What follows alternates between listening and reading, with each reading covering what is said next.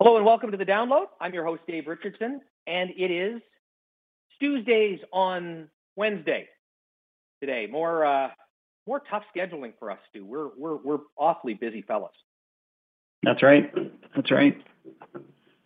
Or at least you are. If I'm being honest, I had time. It's because Stu's so busy in important conferences, watching everything that's going on in the market, meeting with key business leaders all across Canada, virtually, in a safe space, even though he's vaccinated.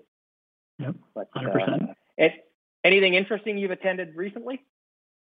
Well, we've been doing this time of year, a lot of boards are doing some strategic offsites and things like this. So, thankfully for us, they often invite us in to kind of give the perspective of a shareholder, about what we're seeing in the environment, how we're thinking about their business. Increasingly these involve ESG discussions, but also, the focus on operations, M&A that might be taking place in the environment, and our thoughts about that, and how to kind of maximize the per share value of the business over a long period of time. Many of our companies ask us about, the role of private equity, because that's gaining steam, and these are deep-pocketed individuals that they have to compete against. So we have discussions around that, but a lot on the ESG front for sure. Everything that's going on in carbon. We had the big announcement this morning amongst the producers in Alberta about how we need to get to net zero by 2050, and carbon capture is going to play a big role in that. People ask about kind of government's role in that, and we'll see. But I think financial markets are going to be really the big disciplinarian in terms of providing capital above and beyond what might take place from a regulatory standpoint, because we're just seeing so much focus on, not just from an equity standpoint, but bondholders and all sorts of things. You're really affecting how capital is going to flow around the economy, and we want to make sure our businesses are on the right side of that the balance sheets are well positioned, that they're doing what's necessary so that the cash flows are there for a very long period of time. So those have been some of the big discussions in the last week. It is always a bit of a slower time, but we've had a couple of bank CEO meetings. All good things. It's been a busy time. Wow, hobnobbing with the biggest and the best. That's Stu Kedwell's life. So we veered off.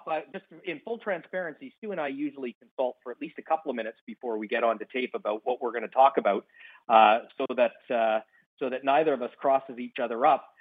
So we were going to go in a different direction than the way we've gone, but let's continue along this path, Stu, if you're open to it. ESG itself, and talking about how this is a big part of the discussion.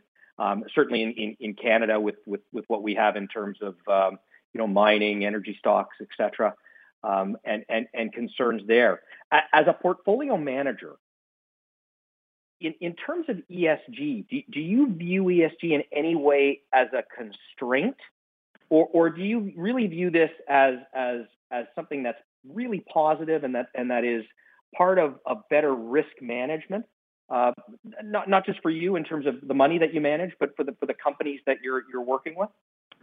I think it's going to be a positive for sure longer term. Like, we have taken the route of engagement, right? So just like the discussion that we've talked about, like, we're in with the businesses and we want a seat at the table to understand about how they're going to meet the increasing needs that that society is kind of putting on them, which we think is the right way to go. There's others that are just divesting, and we're not part of that camp. When like last year, like we had this discussion with one of the energy companies last week, and so last year when you had to deal with the combination of a decline in demand with a kind of a tsunami of disinvestment, it was extremely hard on the share prices. And we're only human. Like, people can look at share prices and say, well, that doesn't reflect very highly on the future of this business. But it was really the combination of those two things. And we think that the shareholder bases have significantly changed hands, so that the people that own the businesses now are here for the future game plan, which is going to involve how do we reduce the carbon footprints of these businesses?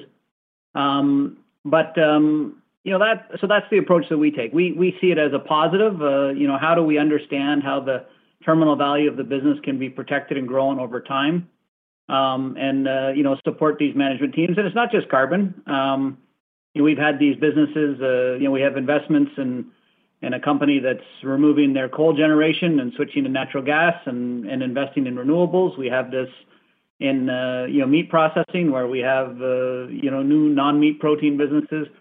We have all sorts of investments where we want to understand how can we tilt the business to benefit for the future. And there's a significant overlap with many of the ESG issues that we talk about day to day. And just because I forgot to do it at the front end again, and for anyone who's a new listener, and hopefully go back and listen to a lot of great insights that Stu has. But Stu has this seat at the table because he is the co-head of North American Equities at RBC Global Asset Management.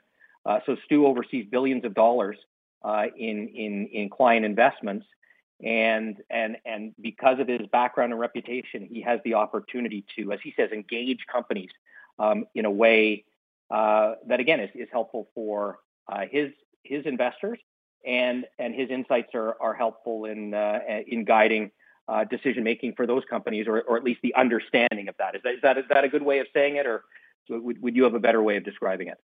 No, I think that's fair. Like we're fortunate, and a lot of management teams look at us and say, we don't always have the exact same objectives, but they're quite similar, right? We want to see we want to see the business do well over time.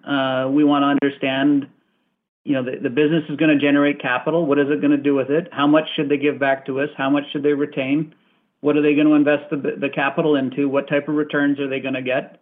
And those are the exact same things that are going on at the boardroom table. And we try and think about the business in a scenario-based approach, which we think is the way management thinks about the business. There's no CEO that doesn't know that occasionally some bad things are going to happen to their business, and we want to know that they're prepared in advance for those. So we try and have discussions that that they find worthwhile, and show that we're both on the same page. We want to compound our capital over long periods of time for the benefit of our unit holders to get them to their goals. And I think most CEOs respect that. Yeah, no, really interesting insight on part of the process behind the scenes for investors. So thanks for letting me take you down this path, and then just for the listeners of the podcast, wow, you've got to come back next Tuesday for the exciting topic we were going to cover today, because it really is an awesome one, isn't it, Stu? They're always awesome, Dave. All right, thanks, Stu, and we'll talk to you next week. Great. Take care.